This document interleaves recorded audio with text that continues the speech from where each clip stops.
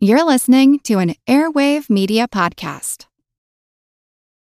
It feels really good to be productive, but a lot of the time it's easier said than done, especially when you need to make time to learn about productivity so you can actually, be productive. But you can start your morning off right and be ready to get stuff done in just a few minutes with the Inc. Productivity Tip of the Day podcast. New episodes drop every weekday, so listen and subscribe to Inc. Productivity Tip of the Day wherever you get your podcasts. That's Inc. Productivity Tip of the Day wherever you get your podcasts. You care about your money. Of course you do. So why aren't you listening to SoFi Daily? This podcast will keep you updated on the latest news in the stock market and how it could impact your financial life. Stay on top of what's happening. Listen to SoFi Daily wherever you get your podcasts. That's SoFi Daily wherever you get your podcasts. This is Brian Johnson. This is the Earn and Invest podcast.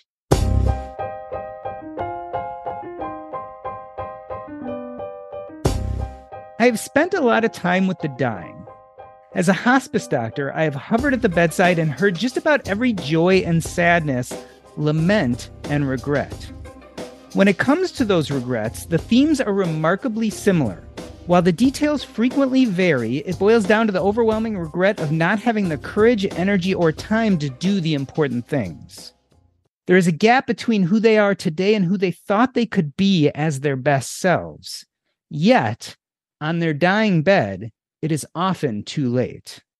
A great deal of my book, Taking Stock, is to remind the young of just this, to begin reviewing their lives today before it's too late, to avoid the necessity of the last-minute plot twist to fix everything, to close the gap now, today. But how do we do that?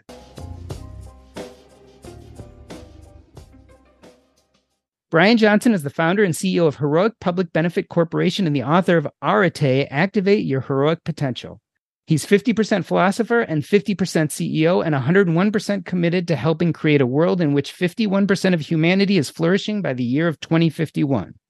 As a founder and CEO, he's raised over $25 million, made crowdfunding history, and built and sold 2 social platforms. Brian Johnson, welcome to Earn and Invest. I want to travel back in the time machine to, I think it was about a year ago. It starts as an average day. You're hanging out in your house in Austin, surrounded by a few of your key business partners, and you get handed a letter addressed to the Heroic Public Benefit Corporation legal department. And you open it up, and it's from the SEC, the Securities and Exchange Commission. Help me understand why this wasn't the most catastrophic day of your life. Jordan, first of all, I love your introduction and the work that you do, and we're starting off hot. Let's go. Let's go straight. I'll tell you when that was. That was April 7th, 2022. So a year and a half ago, 2 days before our company Heroic Public Benefit Corporation launched our app, a year after we made history as the first company to ever raise $5 million via the new crowdfunding regulations as part of a $10 million seed round for our business. So again, we spent millions and millions of dollars leading up to the launch of our app. 2 days before we launch it, right after I told my wife, hey, I'm going to enjoy this weekend. I'm ready. The app's working. Let's go. I'm hanging out with my team. It's early morning on Thursday before the Saturday launch. And I get that letter you're mentioning, made out to the legal department. Wait, we don't have a legal department. From the SEC, wait, pretty sure that's strike 2 in the overall equation here. What's going on? And they opened an investigation into our business related to the crowdfunding raise that we had done. And why that wasn't it has a happy ending. We navigated it in 8 months, usually takes 24, had incredible support through the process. And frankly, I didn't lose sleep from a did we do anything wrong perspective, because we did it at the highest moral and technical levels. I lost a lot of sleep with what I had to do because of it. But why it wasn't catastrophic for me is I practice my philosophy. So over the last 25 years, I went from, having a lot of challenges and none of the wisdom and discipline and love and courage practice that we're going to talk about today, to I don't even remember this, but my right-hand guy, Michael Balshin, was in my kitchen with me when I got the letter. I'm on the corner island table reading the documents, and I don't remember it, but apparently the first thing I said, and I get goosebumps every time I share this story, is I told him, Mr. Balshin, the heroic gods have given us an opportunity to practice our philosophy. And the essence of my philosophy is something I call anti-fragile confidence, that when life hits you, you need to double down on your protocol. You need to know who you are when you're at your best. And when you're feeling the most challenged, you need to be the most fiercely committed to working your protocol. So I stepped everything up. My meditation practice went up to an hour in the morning, an hour at night. All the things I did pretty well, I did at an even higher level of precision. And then that event that frankly could have been catastrophic personally and for the business, because so much was out of our control when that happened, became the thing that made me a better man, a better leader, a better husband and father, and made our business stronger ultimately. Now, it wasn't fun to go through that, and there were a lot of challenges, but the short answer to your question would be I practice my philosophy. That's my deepest commitment in life, and it proved to work in this situation. What I love about that is it's almost in a sense a proof of concept. Let's dive into that philosophy. First and foremost, I can't miss while watching you on video that you've got 2 large tattoos, one on each forearm. Tell me what those tattoos say and what they mean to you. I should celebrate that we're twins right now, by the way. You're looking great, that t-shirt. We're both wearing Arete, white Arete t-shirts if you're listening to this on audio. That is so good. So if you look down on my left forearm, you will see a tattoo that's an inch tall, maybe 6 inches long, for Heroic, the name of our public benefit corporation. And then above that, and I had to decide what I would put on my arm, obviously, but it's above the I and the C. So when I look down on my arm, I see Hero, I see Heroic, but Hero, I see a world in which 51% of humanity is flourishing by 2051. I've got 512051. And that's what I've dedicated my life to, a 25 plus year mission, which we can obviously talk about. And then on the other forearm, I have the one word kind of plan. How am I going to achieve that mission and have a shot at achieving the mission? By living with Arete, which is, as you know, the one word answer the ancient Stoics would have given us on how to live a good life. We translate it as virtue or excellence, but means something closer to being your best self, moment to moment to moment, or closing the gap that you so beautifully described with your hospice care. Not someday, but today. Not even someday or today, but moment to moment to moment. So Arete and Heroic are the 2 ideals to which I've dedicated my life. So in a moment, we're going to jump into how to close that gap. We're going to talk about Arete and the 7 objectives to activate your heroic potential. But I feel like we need to have a philosophical discussion first. I've spent a lot of my time thinking about the hedonic treadmill and specifically hedonic adaptation. This idea that we have a happiness set point and that we do things, whether we buy things or achieve things, or for some of us, it's even saving money. We do all these things to improve our happiness set point.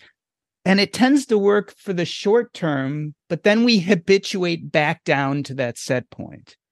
So it really drives this question, is it possible that some of us or all of us have our level of happiness pre-programmed regardless of what we do? Because I feel like if we're going to close the gap, we have to address that question. Yeah, I think the science, they debate what percentage of our happiness is set, principally genetic factors, but then, of course, environmental factors and other dispositional factors. What amount of it is within our agency, would be another way to frame the question. So it clearly isn't 100% within our control. We need to be honest about that, but nor is it 0. And I think that we'll let the scientists debate. It's an unanswerable question, ultimately. What percentage of our happiness is actually within our control? Again, given our genetic dispositions, our environmental upbringing, and other current environmental situations. But the way I frame it up is, and not that I don't care because I do, but it's not 0%. And it's not 1 or 2 or 3 or 4 or 5 or 6 or 7, 8 or 9 or 10 either, by the way. Now it starts to get debatable whether it's 20 or 30 or 40 or 50 or 60. I don't think it's more than that. But then I don't care. If it's only 1 or 10 or 20 or 30 or 40 or 50, do everything you can to squeeze every ounce of your own potential out of what you have control over, And we need to radically accept. I grew up in a family in which my father, good man, but struggled with alcohol. His father struggled with alcohol, ended his own life. My mom doesn't know the word excited. For her, it's I'm anxious. I'm anxious to see you. No, you're excited, Mom. There's a different emotional experience than anxiety. But that was her thing. So I can playfully say now that it appears that I lost both the environmental and the genetic lottery on that one, at least in some ways. But that makes me work harder. That makes me say, and I know to state it out loud, I know what it feels like to want to end my own life. I have been in such a deep level of despair, feeling that I had 0% control over my life or ability to create a great life, that I wanted to end my own life. I know what that feels like. And thankfully, it's now 25 years in the rearview mirror, but I know what that feels like, and you don't forget what that feels like when you've been there. So I use my weaknesses to my advantage. My immune system, frankly, is not great. I was really sick as a kid, always sick, and I need to play the margins really clear. I can't get away with eating things that most people can eat. I can't get away with not sleeping the way some people can get away with that. But I've used those weaknesses to my advantage. So now I just walk a straight line. I'm on a razor's edge, knowing my physiology, my psychology demand that I do my best. And I have found personally that as I do that, I find a deeper level of meaning and joy and purpose. And then I want to juxtapose hedonic and eudaimonic. So yes, there's a treadmill for hedonic. We adapt quickly to the extrinsic stuff, but there's no treadmill for the eudaimonic. When you pursue trying to be a better person so you can deepen your relationships and make a contribution to your community, independent of your fame, wealth, and hotness, the extrinsic motivators, scientists tell us you are more psychologically stable than those who are pursuing the other stuff. And there's no treadmill on that path.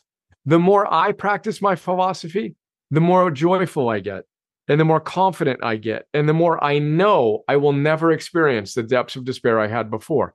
And the more committed I become to being my best self for my wife, for my kids, for you, for our community. And life takes on a different goosebumps, beautiful. I'm not happy in quotes all the time. I face a lot of challenges, but I know I have what it takes to meet them. And it's difficult to describe the joy that one feels that's deeper than happiness, on that path. I said a lot, but felt important to kind of shape out my background and that influenced the way I approach a question like that. I get this question all the time. When I tell people, look, I'm around the dying, and there's so many things they regret. And so this idea of memento mori, carrying this idea that we all will die at some point with us and that we have to live for today and start doing those deeply important things for us. And I kind of draw a direct line to you and where you were maybe 25 years ago when things were not appearing well, when you were having all these questions about who you are and how you were going to live your life. It gets us to the point of how do we close the gap? That's what people always ask me. It's like, okay, I hear what you're saying philosophically. I get it. But how do we do this? Which brings us to the 7 objectives to activate your heroic potential. This is really the heart of Arete, the book. It's a heart of the philosophy. And I wanted to walk through these objectives because, again, I think it's really important for people to understand tactically how you actually go about doing this, as opposed to philosophically, it's time to do it. So let's jump into objective 1. You call that know the ultimate game. And I'm going to quote you here. You say the first thing we need to do is step back and make sure we're playing the right game. Fact is, in such a profoundly sick society, we almost always aren't. Let's talk first and foremost. How is society sick today? But again, depending on the stats you want to pay attention to and debate, up to 80% of us are struggling with anxiety, depression, burnout, et cetera. It's an invisible disability. I gave a talk on Mental Health Day recently, and that was a stat I threw out. And then a near similar proportion of us are overweight or obese and struggling with chronic diseases that are preventable. So, Krishnamurti 50 years ago said, it is no measure of health to be well adjusted to a profoundly sick society. And so whether we're personally suffering or our spouse or kids or friends are suffering, we're either experiencing it personally or have or will or have someone in our immediate circle of care who is experiencing this. So again, I don't mean that critically. To me, it's just a statement that has a rational truth to it. And if it is at least approximating the truth, then I think it begs the question, what does a good life look like? Because it's probably not what we've been told to go after when most people in our modern world aren't flourishing. And then in the book, I talk about the fact that this is a 2,500-year-old challenge. This isn't a 25-year-old challenge or 25-month-old challenge since COVID came in. This is the classic challenge that all wisdom traditions and faith traditions have tried to address. Most people across cultures, across time, have pursued things that don't lead to their well-being. The choice of Hercules is one of my favorite stories that Socrates and the Stoics told. Literally, the story goes 2,500 years ago, Hercules, before he's Hercules, is on a walk in the forest. He gets to a fork in the road. Two goddesses come up to him, one of whom is dressed up and kind of preening, and she says her name is Happiness, but it's really Vice. 2,500 years ago, and then the other goddess waits and listens and comes up, and her name was Arete and Virtue. So this choice between virtue and vice is 2,500 years old. And I suggest that we need to know the ultimate game. It's not the hedonic, fame, wealth, hotness. It's the eudaimonic. Be the best version of yourself in service to something bigger than yourself. Have wisdom, discipline, love, courage, which is what you described on those deathbed scenarios of, shoot, I didn't have the wisdom and the discipline and the courage to show up and do the things I could have done. Some say that's one version of hell. To imagine the version of you could have been right when you can do nothing about it. Well, thankfully, those of us who are here today almost certainly can do something about it. And we have days, if not hopefully weeks and months and years, maybe even decades, none of us know, to actually close that gap. But the first step is to make sure you're playing the right game. Stephen Covey said this 30 years ago. Many people get up to the top of a ladder, and then they look around and realize they put it up against the wrong wall. Right? So again, the deathbed scenario of, oh my God, I did everything society said, yet I never felt joy. It's the second mountain David Brooks talks about. You get to the top of the first mountain, you won everybody's game, but you don't feel that joy that you were told you would feel. It's time for the second mountain to play the ultimate game well. Again, long answer to your short question, but that's how I approach objective one. And this is to frame it up, I've spent half of the last 25 years as a founder CEO and the other half as a philosopher and a teacher. I've relentlessly studied ancient wisdom and modern science, trying to understand what all the great wisdom and faith traditions and modern science say leads to a good life. It's summarized in one word, arete. And then in these 7 objectives, which form the basis of our coach program, which has been scientifically proven to change people's lives, this is where we start. You got to step back half an inch, look at your current life, see what's working, what's not working, and then go from there. In a moment, we're going to get to objective 2, but it does beg the question. You made the point. This is nothing new, right? This is 2,500 years of philosophy, religion, etc. Why are we so bad as humans at this? Like, why are we still struggling? That's a really good question, Jordan. It's funny. That's not a question I have framed often. What I say to myself is, my short answer to that question would be, I don't know. And then we can talk about how our brains evolved and amygdala, this and that, and all the negativity bias. And then we want things, but what I focus on isn't that. I let other people figure that out. What I focus on is, what can I do about it? Okay, given the state of reality in which most of us are suffering a lot of the time, what can I do about it? How can I create a life of deep meaning and purpose? So I don't have an answer for that. I celebrate those who come up with that while I figure out, well, okay, given that, what can we do about it? Yeah, I definitely think on some level, hedonism is being sold to us through the marketing complex, through social media, et cetera. This idea of being the hottest, the richest, and going on the best vacations is a very definite message being sold to us, mostly by companies and people who are trying to make money. So it certainly, that might not have explained it 2,500 years ago, but it certainly plays a role today. Let's jump to objective 2. I love this. Forge anti-fragile confidence. I think there's a really important point to be made here. What's the difference between resilience and anti-fragile confidence? If I may, I want to step back to the forge part, because I think part of your hospice care is these individuals didn't activate. They didn't show up with an intensity and a realization that this was a precious life that they had, and this moment is precious. So the subtitle of the book is Activate Your Heroic Potential. Activation energy is a scientific idea. If you want to create a fire, ignite a fire, you have to hit 451 degrees.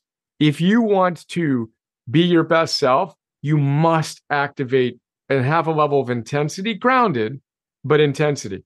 So, but then that's not enough. You got to get into the forge. If you want to make a sword, it's 2200 degrees. So I think a lot of people in our modern world have a bit of apathy and cynicism that approaches nihilism oftentimes. And it's just not, quote, cool to show up with intensity. And, the great ones that I admire in any domain showed up with intensity. I think that is really important. Now, once we've activated, we're willing to show up and do the hard work, then we move from being fragile past being resilient. So if I'm fragile, I break when life hits me. If I'm resilient, I can handle it longer before I break. Then I bounce back faster. But there's something that is the opposite of fragility. Nassim Taleb coined the word. It's anti-fragility. The opposite of being fragile is when life hits you, you get stronger. We used a little case study of me responding to a very, very challenging set of circumstances. And as Nassim Taleb put it, the wind will extinguish a candle, but that same wind will fuel a fire. So I have trained, over 10,000 people to do what we're talking about right now as our heroic coaches and many, many more in our community. So when I got hit, it was a cue, a trigger, a prompt to practice my philosophy. That's what it means to forge anti-fragile confidence, which we can also talk about. But we want to use life's challenges the same way you use weights in a gym. Use them to get stronger. Don't complain about them. Don't try to lift styrofoam weights. Lift real weights in the form of your challenges day in and day out, and you can forge this anti-fragile strength such that you have what it takes to meet any and all of life's challenges. Tell me what you mean by confidence here, because you brought it up yourself, and it's an important word. I love this word. So the combination of these words, forge, anti-fragile, then confidence. So, I'm kind of an etymology nerd, right? So the word confidence comes from two little ancient words that mean confidere, intense trust. So confidence is intense trust is what it means etymologically. In what? That things will go perfectly? Obviously not. That's insanity. Intense trust that it doesn't matter what happens, you've got what it takes to respond. But if you want to build trust in any relationship, you have to do what you say you will do. So you and I scheduled our talk for a certain time. If I didn't show up, you might give me one pass, but if I didn't show up again, you wouldn't trust me and you shouldn't trust me. Now, if you want to build trust in your relationship with yourself, I say you need to do what you say you will do more and more consistently. You'll never be perfect at it. But if you're saying that you're going to do X, Y, and Z, spend time with your family without your phones or meditate or eat a certain way or train or whatever it is, and you're not doing those things, you are eroding your trust. And then if when life hits you, you go do all the vicious, things that you shouldn't be doing, and we've all got those habits, yeah, you're going to be fragile. You're going to break. But if you do the things you could do more and more consistently, and you build the confidence, and then when you get hit, you work even harder to do the things you should be doing, your life changes fundamentally. You go from being broken when things hit you hard to using those same exact things to get stronger. And I got goosebumps again. You get even 3, 5, 10% better at that, you fundamentally change your life. And this is the thing that I feel blessed to have helped people who also struggle with wanting to end their own life, who didn't know if they wanted to live another day, who learned these ideas and changed their lives. And this is also the thing that the most elite performers in the world want me to talk to them about. Whether it's the U.S. men's national soccer team that I spoke to recently when they're in town, or military officers or executives who want to go to the next level. This is it. This is the aspect of my work that frankly, I'm most proud of and that I think is most transformative. And that's how I think about forging anti-fragile confidence.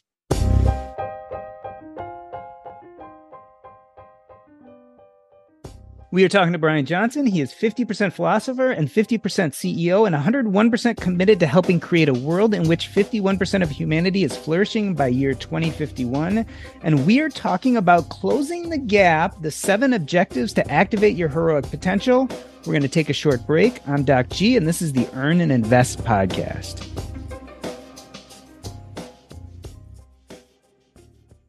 This episode is brought to you by Range Rover Sport.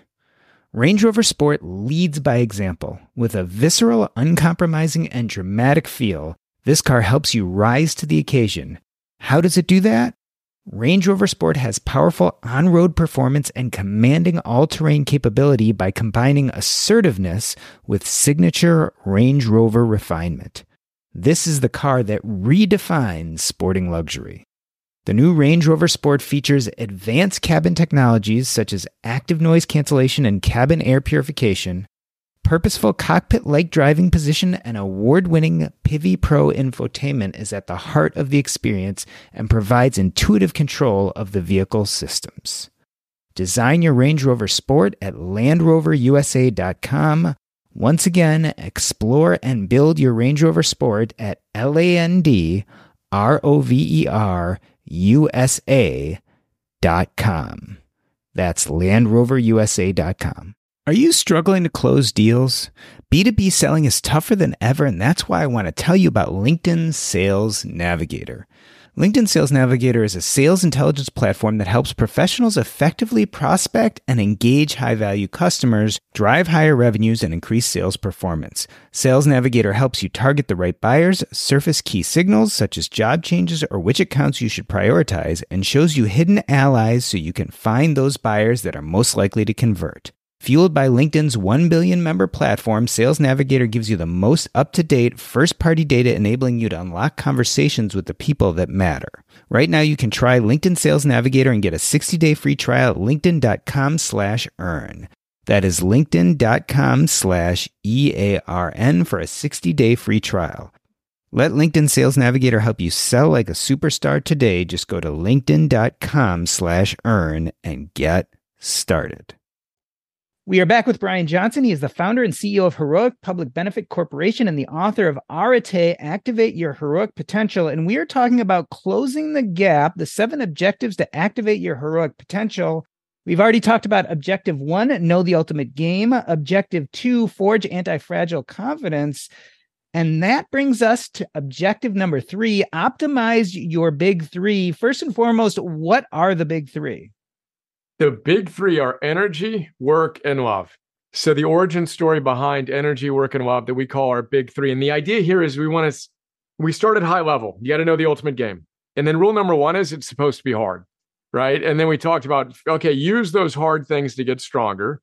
But it's a bit abstract. So now we want to get more concrete. So how do I change my life? Well, we like to simplify it into energy, work, and love.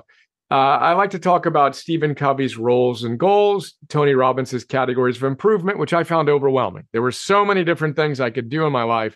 Where do I start? I just gave up. But then Freud, with whom I don't agree on many things, said a good life comes down to 2 things, work and love. I heard that and I said, yes, exactly. Work and love with an asterisk. That if your energy isn't great because you've made some poor lifestyle choices, eating, moving, sleeping, etc., then you won't show up powerfully in your work or your love. So you need to get your energy right, then bring it into your work and love, and boom, that's it. So that's the big 3. That's what we relentlessly help people get clarity on. Who are you at your best? Your identities, what virtues do you embody, and what specifically do you do when you're at your best in your energy, work, and love? And then we help them make their prior best their new baseline. And not give up the gains, because all of us have experienced moments in our lives when we felt energized, we felt productive, we felt connected, but we just need to slow down and say, well, what was I doing in those moments of days or weeks or even months or years? And then why am I not doing them now? And systematically build a new protocol, a checklist, if you will, to do those things more consistently. And again, your life takes on more meaning. You use whatever percentage of agency you have to create a good life that you can be proud of. I love this specifically because I think we're moving right now from theoretical to tactical, or we're starting to. Yep. And so the question everyone always asks me with any of this stuff is, where do I begin? And I love your answer, which is begin at your previous best. Yep. And I've never heard it framed that way, but it makes a lot of sense. Well, let's go there. So then the most practical way to operationalize this and move from theory to practice on it is take out a piece of paper, draw a line down the middle. On the upper left, put do. On the upper right, put don't. And then think back to a time in your life when you were performing at a very high level and you were at your best. And again, it could have been a day or a week or a month or even a year or even a decade, but think back to that time. Actually feel, yeah. This was the time in my life when I was so energized and productive and connected. And then write down the things you were doing when you were at your best. And then even more importantly, write down the things you weren't doing when you were at your best. And so this is the first step we take in helping people get clarity in what we call their protocol. And then look at that list on the do and the don't and circle the one thing that you know you could be doing, that if you started doing it would most positively change your life, that you actually want to do. It's not a should. You actually are excited about doing it. And then the one thing you know you need to stop doing. And then know that that's actually the fastest way to change your life. If you're binge drinking or binge watching or binge eating or doing whatever it is you do and you're not at your best, we need to stop that. I call them kryptonites. We've all got different degrees of catastrophic kryptonites. But you combine that do and that don't, and you start to, again, assume more power. And then we can talk about, how to bring that into today and all the other things. But that's the simplest way I've come to understand to help people get clarity and start making progress, moving from theory to practice. Not someday, but today. I have a story about that. This is not the first time I'm meeting you. I actually met you last week because you were in Chicago and gave a talk about your book, Arete. And I was struck by this do-don't list. And it actually, in my own life, I was realizing I'm 50 years old. I get aches and pains. I've been to physical therapy a bunch of times. I realized that I had stopped doing my daily stretches. And when I was doing my own do and don't list, I'm like, I always feel better when I stretch every day, not every other day, not 5 days a week. But if I wake up in the morning, I usually do 30 minutes of cardio. And then if I sit down and stretch for it literally is 10 or 15 minutes, it makes a much better day. And it really took kind of philosophically what you're talking about it and made it very real and tactical to me. And so let's continue moving in this direction of tactical. I think that brings us to Objective 4, make today a masterpiece. So now we're really talking about how do we specifically go about doing this? How do we actually move that to our practice as opposed to our kind of theory of how we're going to live? Yeah, well, first, I turned 50 in May, so let's go, hero. I'm so excited about it. 49 to 50, that's wow. Where'd the time go? I too will feel aches and pains when I eat certain things, by the way. I've got 20 screws in my arm here from an accident, blah, blah, blah. And different foods will actually make that sore or not. Very interesting to make the connection. And I too do stretching every morning, but mine's only 1.5 to 3 minutes.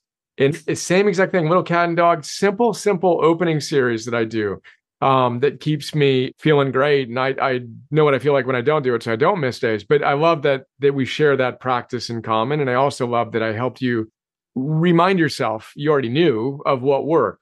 So then, objective 1, know the game, forge anti-fragile confidence, optimize your big 3 first objectives.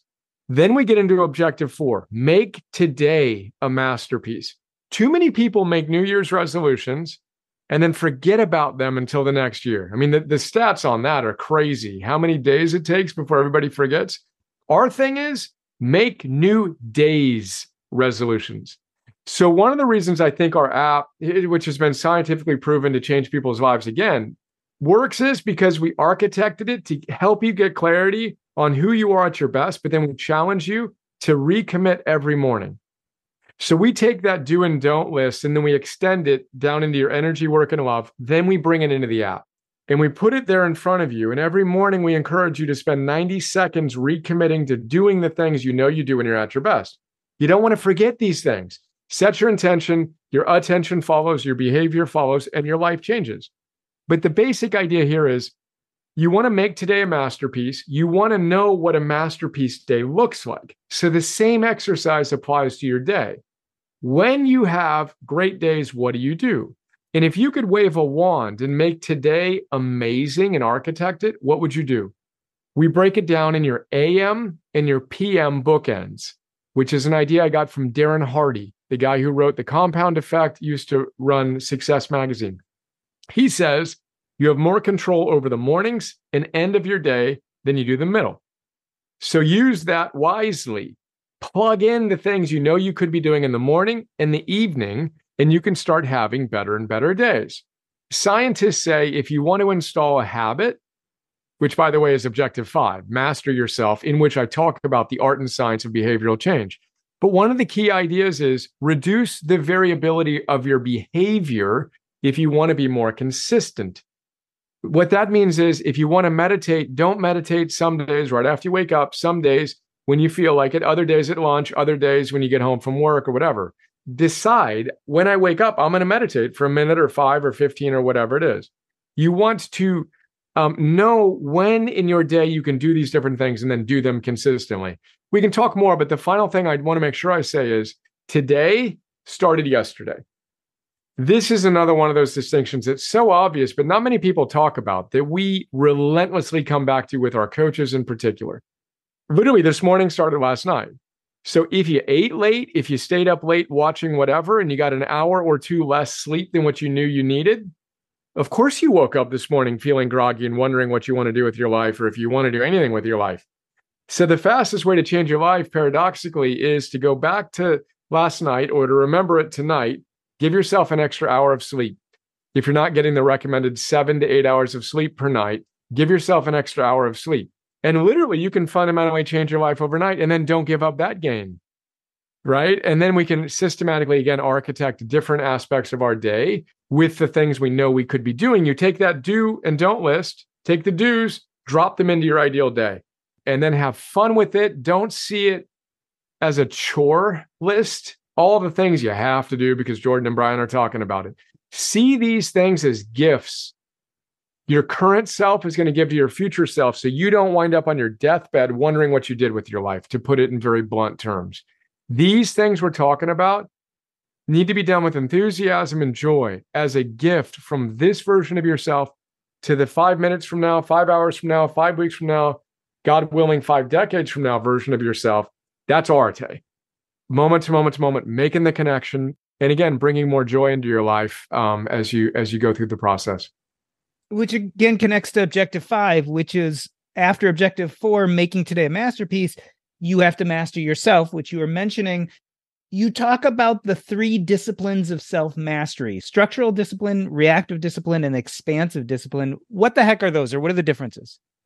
Yeah, and we haven't talked about my beloved coach and spiritual father yet, Phil Stutz. So Phil Stutz is in the documentary with Jonah Hill called Stutz on Netflix.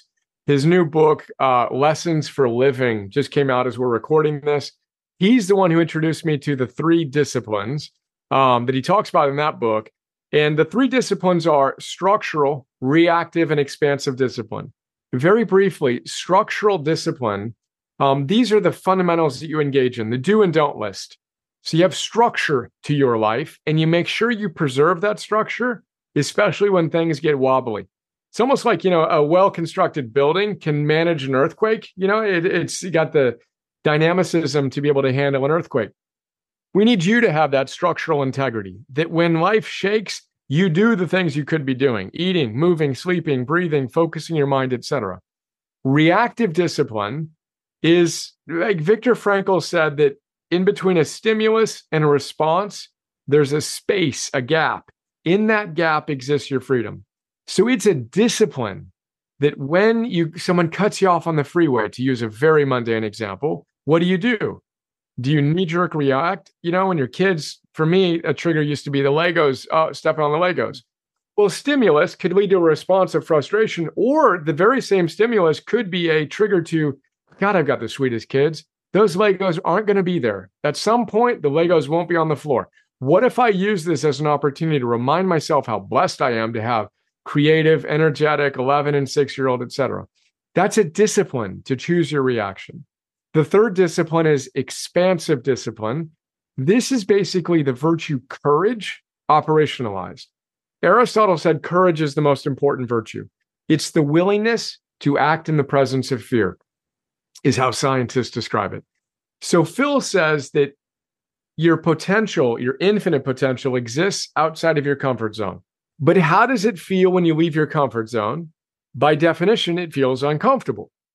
But you need to know that that discomfort is your pathway to actualizing your potential. That's a discipline. So when you feel anxious or overwhelmed or a little bit afraid, and you know what you should be doing, but you don't feel like doing it, you need to practice expansive discipline. He would say, you need to say, bring it on. This pain, this uncertainty, this hard work is how I'm going to grow. Again, getting comfortable being uncomfortable. We've all heard these ideas theoretically. You need to make it a practice. You need to make it a discipline. That's expansive discipline that goes with reactive and structural discipline. And it's a big part of, again, the work in the book, the work in the app, and the work with our coaches we certify. And to bring it back to the beginning of our conversation, that reactive discipline, that bring it on, seems to be very much of what you went through when you got that SEC letter. This idea it literally is what I said to myself. Being forced out of my comfort zone. This is not me walking out of my comfort zone on purpose. This is being forced out. But that sense of this is a chance to grow and expand and learn and improve. Yeah, and it becomes a spiritual practice. Very importantly, I mean, this is a spiritual gym. And if we resent and we reject and we argue with all the things that are going on in our lives, you've lost your power. This is Byron Katie's Loving What Is. You know, she says, I lose when I argue with reality, but only 100% of the time. So what am I going to do? Get upset and blame and criticize and reject reality? No. And then the Stoics call it the art of acquiescence. You have to acquiesce to whatever life has given you. And then even Eckhart Tolle says, act like you scripted it. Don't just accept it. Act like you scripted it. Like this is what you needed to grow as a human being. That's a really powerful frame that we got to get, not just intellectually, but practically. Again, easier said than done. And for me, it took 25 years. And of course, I'm still practicing it with the Legos and with the other business challenges. I don't want to pretend like I've arrived at a place where it's now suddenly easy. It's not. This is another Phil Stutz idea. You will never be exonerated from pain, uncertainty, and hard work, ever. And your story that you should have already gotten past the point of suffering is, in fact, probably the root of most of your suffering. You're resisting life. Allow the pain, the uncertainty, the hard work to be present, then decide what you're going to do about it. But I literally said to myself, bring it on. Obstacles make me stronger. OMS, OMMS, is one of our mantras with our work, but we need to get our minds right and focus it. And there's a lot of different very practical tools we can use, and bring it on is certainly one of them. Yeah, my most favorite way to start thinking about operationalizing that bring it on attitude is to look at the stories of your past, right? We tell ourselves the stories about our past. And if you make those heroic stories as opposed to victim stories, you're much more likely to face the roadblocks you face currently and look at them more as exercise opportunities or hurdles to climb as opposed to roadblocks. Ah, beautiful. Again, goosebumps yet again. William Damon is one of my all-time favorite thinkers and mentors. He's the world's leading scholar, as you know, of moral development. So he talks a lot about, in his most recent book, coherent narratives. So having coherence in your life story, your past has been integrated healthfully. And you can see that, me growing up in a family with the challenges I faced, and again, we've all faced our own challenges, made me me. I wouldn't change a thing. Of course, I wouldn't wish my own challenges on anyone or anyone else's challenges on them. But we need to be able to alchemize it and see that my gifts that I can give now are the function of the suffering that I experienced personally and in my family of origin and all the other things. Gets me emotional, and to have coherence in our narrative, to be able to integrate our past into our present and have a compelling future that's hopeful, in which we have agency and a vision of a better future and a plan to achieve it, is so important. And to celebrate the hard times that we moved through, that we did things we're really proud of. Everything that I've done and that I'm proud of in my life, including the story you've come back to, the SEC thing, involved hardship. Yet somehow we found the courage in those moments to move through. And we want to celebrate those and make sure those are part of our coherent narrative. You have what it takes. Everyone here has created experiences in their life they're really proud of. And those are good highlight reel moments, by the way, to go back to, well, what were you doing when you navigated that really big challenge? What were you doing? And again, remember that your suffering was the key ingredient. We call them hero bars. You got to eat the hero bars, but they're made of blood and sweat and tears. And the main ingredient is an obstacle you face that you overcame. So if you did it in the past, you can do it again. Yeah. So objective 6 is dominate the fundamentals: eating, moving, sleeping, breathing, focusing, celebrating, and prospering. Some of these are self-explanatory, but are we breathing wrong? Most people are. How so? The science, as I understand it, is we evolved to breathe nearly exclusively through our nose, as I take a partial breath through my mouth, as I preface that. You want to breathe through your nose. So it's a longer chat in terms of how oxygen actually gets out of your red blood cells into your muscles and vital organs, et cetera. But it's about carbon dioxide more than it is oxygen. And if you're breathing in through your mouth rather than your nose, you're dysregulating your carbon dioxide in your body. Your tolerance for carbon dioxide, which is what needs to be present in order to push oxygen out of your hemoglobin, gets disrupted. So you want to breathe in through your nose, deeply into your belly, diaphragmatic breathing, most underutilized muscle in the body, et cetera. And this is important for spiritual awareness, for sports performance. I mean, the ancient Spartans would have their young warriors run 10 miles at pace with water in their mouth and spit it out at the end of the run to practice breathing properly in that context. I sleep with tape on my mouth. Patrick McGowan is kind of my go-to expert on this. We've got a class, Breathing 101, in which I talk about it a lot. But it's one of the things, even when I talk to professional sports coaches, that you look at athletes, they're panting through their mouth. The recovery would be much stronger breathing through their nose. It's one of those fun, creative differentiations that we can engage in. And I'll say that by practicing my breath and breathing through my nose and in certain patterns, that's the thing that most created a deeper level of calm, confidence, and energized tranquility. Navy SEALs, all peak performers get this idea. So we're talking about how to close the gap, 7 objectives to activate your heroic potential. And that brings us to objective 7, activate your superpower. You call it your soul force. What is the soul force, and how do we get in touch with that? Who are your favorite heroes, Jordan? Oh my God, I have so many. Who I really is one of my, because I love podcasting. Podcasting is one of the most favorite things I do. And so one of my heroes is Terry Gross, NPR Fresh Air, because she's such a fantastic interviewer. And I think interviewing to me is just a fantastic skill. So she is definitely one of my heroes. Give me one more, if you will. Oh, geez. I can feel her presence. I can hear her voice. That's so good. Did another one come to mind? For the same reason, Oprah Winfrey would be another one. She's just such a fantastic interviewer. When you see those interviews where people are crying because she just asks a few important questions and she gets people to open up their lives to you. I love it. Okay, cool. So then we have 2 women, but very different women, and modern women too, right? We can talk about Eleanor Roosevelt would be another woman for me who's a favorite hero of mine. Epictetus is my favorite teacher. Marcus Aurelius is my favorite, leader, right? Abraham Lincoln, Gandhi, Churchill. These are all some of my favorite heroes.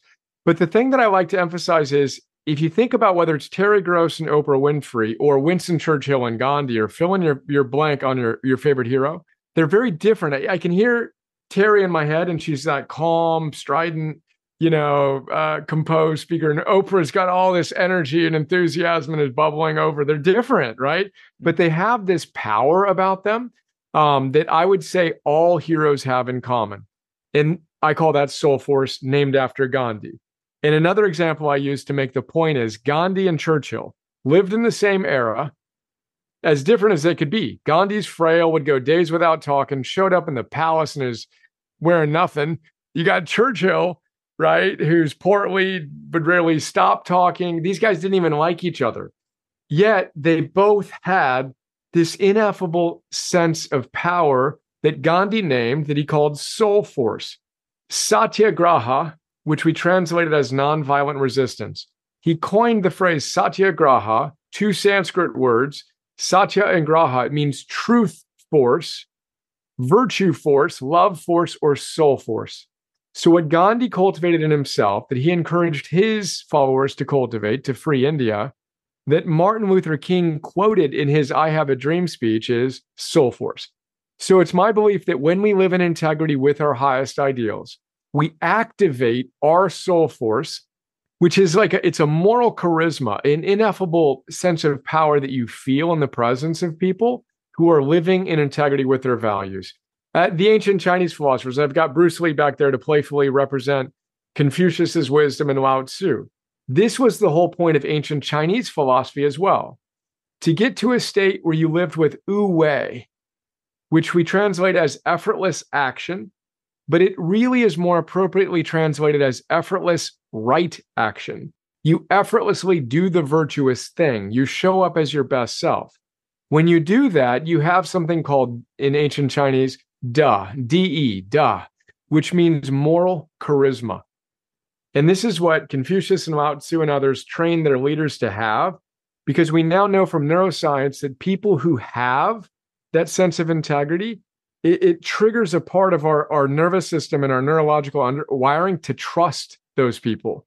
So again, this is the ultimate fruition of everything that I do, is to cultivate that within myself and within the individuals we're blessed to serve. And it's idiosyncratic. Yours is different than mine. As you know, all heroes are expressing their own powers differently, but I believe it's latent within each of us, and we just need to show up and do the hard work. It's not easy to do this. You look at Gandhi, for example. He was unbelievably disciplined to be able to connect to something bigger than himself and let that come through. That's the ultimate superpower as I see it, and kind of the culmination of the prior 6 objectives. So we're talking about how to close the gap. The book is Arete. In a short interview like this, there's no way we can do it justice. There's 1,000 pages. There's so much great, both theoretical and tactical information. Writing a book transforms you and it changes you. Tell me, Brian, as you were writing this book, was there a moment while going through these chapters that you had to look at yourself in the mirror? A moment where you had to say, I'm either not meeting that goal of mine, or I need to change my philosophy? Because I know that writing transforms, and that's actually one of the best tests of your philosophy, is to write a book about it. Yeah, I do that every moment. To me, it's a constant commitment to trying to close that gap, to live with the virtues that all the traditions and science says: the wisdom, the discipline, the love, the courage, the gratitude, the hope, the curiosity is the virtue you're talking about here. Can I be open to what's working and what needs work in my life? And I try to do that process literally all day, every day. What's working, what needs work, and that constant iterative process. And yeah, the writing process certainly brings that to life. I mean, it was brutal at times. You know, the hardest part for me was deciding what book I was going to write. I was actually nearly complete with a different book that was more of a normal 200 to 300 page long form chapter book, but that isn't my style. My style that I've cultivated over the last, 15 years really now is, it's pithy, it's in and out, it's more wisdom and less time, and I had to make the creative decision to honor that style. And I literally threw away the other book and focused on this one, which in many ways became a curation of the best ideas I've studied over the last 15, 20, 25 years now. So these are 451 ideas that have most impacted me and my team. I asked my team to share the ideas that I've shared with them that have most changed their life. And they all shared different ideas, a small group, but there was almost no overlap. This woman gave me these 5, 10 ideas. This guy gave me these 10, 20 ideas, but they were all different. So I realized I needed to create something that allowed for that expression. But yeah, I put that pressure on myself all day, every day. So that wasn't the real different part. But then I could also write with a level of humility on how hard it is, but also confidence that when applied, it works. And I actually didn't share the SEC story in this book. I will in the next volume. Again, now a long answer to that short, great question. So the book is Arete, Activate Your Heroic Potential, Correctly Stated, Volume 1, which suggests that there will be a Volume 2 coming. Brian, what I take from this conversation is, it's no surprise that this gap exists. We all know it. It's what we all search for when we're talking about enlightenment or happiness or self-actualization. What we're really talking about is I am at this place now and I see the potential to be somewhere else, and yet I don't know how to get there. What I really loved about Arete is it is a very clear guide on how you close the gap. And I think that's the question I most often get asked when I talk about my experience as a hospice doctor. And now I have a place where I can point to and say, this is an amazing place to start. I want to end this conversation the way I end every conversation by asking you what is up next in your life and where people can find you and learn more about both Heroic and Arete. First and foremost, is there any rest? I mean, you just wrote a 1,000-page book. You have had an incredibly successful year with Heroic, the app. Is there going to be some downtime? Well, first, let me step back and thank you. Bless you. This was a great chat. To me, it's every day. So one of my targets I hit when I'm at my best is I'm in bed for 8 to 9+ hours. I meditate for an hour to 2 a day. So I'm constantly trying to oscillate. So you're getting me, intense. Well, I meditated for an hour this morning after I was in bed for 9 hours and 30 minutes and got, 8 hours and 25 minutes of sleep. So I'm trying to find my edge in terms of what I can create and what I can give to my family and to the world day in and day out. And I'm trying to recover such that I can sustain that. Each day isn't as successful as every other day, but I'm trying to bake that in. So to me, it's I'm intensely on, I'm intensely off. I spent the weekend with my son at a chess tournament and just trying to be here and to be present. And then I get so much joy out of what I'm doing that I'm already working on volume 2, and it's I feel blessed to be in this dialogue. Yeah. So yes and no, it's baked into the overall paradigm. But I'm not a good vacation guy either. I feel blessed to do what I do. And I feel how it's insanely important to train our recovery. I don't want to underemphasize that. And we each have idiosyncratic ways to do it. But I like to have mini vacations every day, and just ground that energy, then show up, and ground that energy and show up. And as I like to say, it's always day one. It's always day one. Today's the day that I feel I need to, frankly, be worthy of being here in dialogue with you. I feel like a sacred privilege to me that I don't take for granted. We're blessed to work with different, special forces operators in the military. I have some dear friends who are commanding officers in the Naval Special Warfare and Navy SEALs. They go through the most rigorous training in history, up there with the Spartan training. And then immediately after they graduate and become a Navy SEAL, they're told, today's day one. You got to earn your trident. I have a card from a dear friend of mine who ran their mentorship, and I got a tour of their facilities a few years ago when we did some work together, and I have that in my wallet. First thing I see when I open it up, earn your trident with the Navy ethos on the back. Yes, and this is it. Having that urgency, that joyful urgency, very importantly, not joyless, as Oliver Berkman puts in 4,000 Weeks. Joyful urgency, but urgency. This is a precious moment. Let's make the most of it. And for people who want to know more about you, know more about the Heroic platform or your book, Arete, what is the easiest way for them to get in touch with you?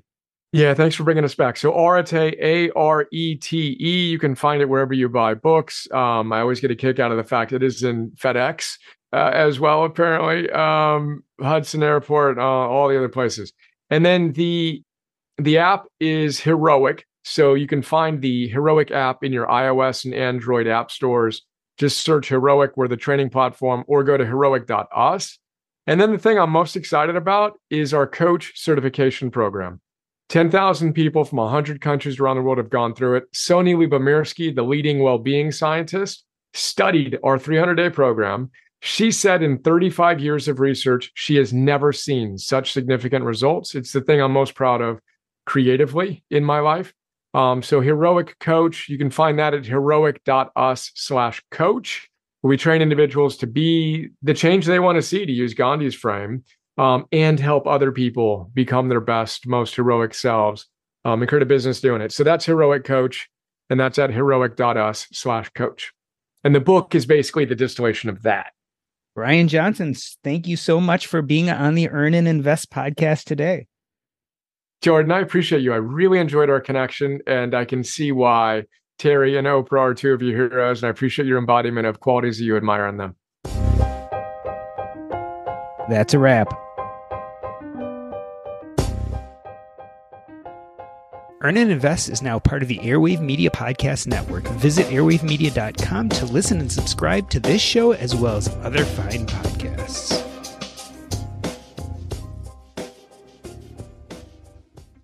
I want to be fair for a moment here. I wasn't expecting to like Bryan Johnson's book, Arete, when I came to it. Let me give you some background. I've known about Bryan Johnson for about a year. I was introduced to him by my good friend Trip Lanier, who wrote a wonderful book called This Book Will Make You Dangerous. He has a podcast, the New Man Podcast, and I've interviewed him and he's interviewed me. And a while back, he introduced me to Bryan Johnson and his app, Heroic, and I really liked the philosophy, and I was very much into checking out the app, etc. But I have to tell you, when it comes to things like self-help, I am very much of the idea of changing mindset and philosophically changing.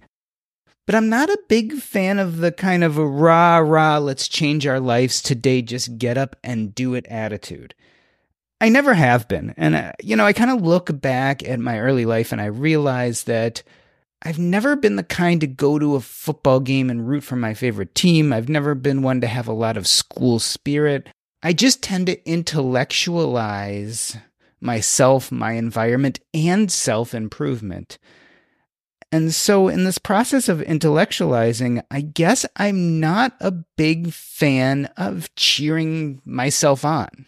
I never have been. And so when I came to this book, I was a touch skeptical. And don't get me wrong, there is a lot of that in Arete. There's a lot of making sure we realize that today is the day and you are the hero and get up and do something. And usually these messages don't speak to me, but I have to tell you, Bryan's book definitely did. And I'm trying to understand personally why. I think there are a few things. One is the philosophy is just so well covered. I mean, Bryan has read like 600, 700 of the most important philosophical and self-help books out there. He has digested them over the last 20-some years, and he's come up with a philosophy that really makes sense, a philosophy that truly does bridge the gap from knowing how to be better to actually becoming better. Because I think a lot of us can intellectualize and figure out what a better life looks like for us, but actually getting there and sticking to it and living that better life every day is difficult. And so he outlines the philosophy, but what I've come to realize is that's not enough. We also need the motivation. We also need to cheer ourselves on. We also need the deep drive to get these things done. And that's why it was so interesting for me as I got deeper and deeper into Arete. It spoke to me more and more. And before I knew it, I was starting to change my daily activities. I all of a sudden got back to doing things that I had dropped that were good for me, that were part of what he would call the protocol, right? I have a protocol of things that I know if I do those things, like eat well, get enough sleep, and exercise, and stretch every morning, I know if I do those on a really regular basis and make it a habit, I just generally feel better. But as what happens to a lot of us is you tend to drop those things as life gets busy or you otherwise lose motivation to do it. So reading this book was a swift kick for me in a sense because it got me back towards that motivational place. Now, will that be long-term? Who knows? But I certainly kind of feel hyped up now to start stepping into those things that I know make me a happier, more fulfilled person. And I think Bryan Johnson's message in his book is definitely responsible for that. So I'm really interested to see how I feel about the book 6 months from now, a year from now. But I am now definitely a big fan of Bryan. I loved interviewing him. This is an incredibly authentic guy who's doing this, and I truly believe this, after seeing him in person, because he actually gave a talk a week before I interviewed him, and then interviewing him and reading his 1,000-page book. I can tell you, he is an incredibly authentic guy who's not doing this for the money. I truly believe he's doing this to help as many people as possible. I think he said something like he wants to help 51% of people live better lives by 2051. And that is clear. And he is very intentional. And I was impressed with the book. I was impressed with the philosophy. And I think it's made a real significant impact in my life, even in a short period of time. So I highly suggest the book. I highly suggest the app. He's not paying me to say this. He is not a sponsor of this podcast. I just feel there's some real good there. And if you're like me, if you sometimes get stuck in the philosophy and are short on the actions, this is a good chance for you to step up your game and maybe start actually taking those actions that make your life better.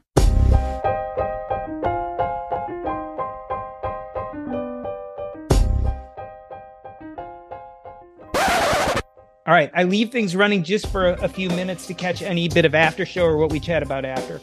I loved... Whoops, are you still there?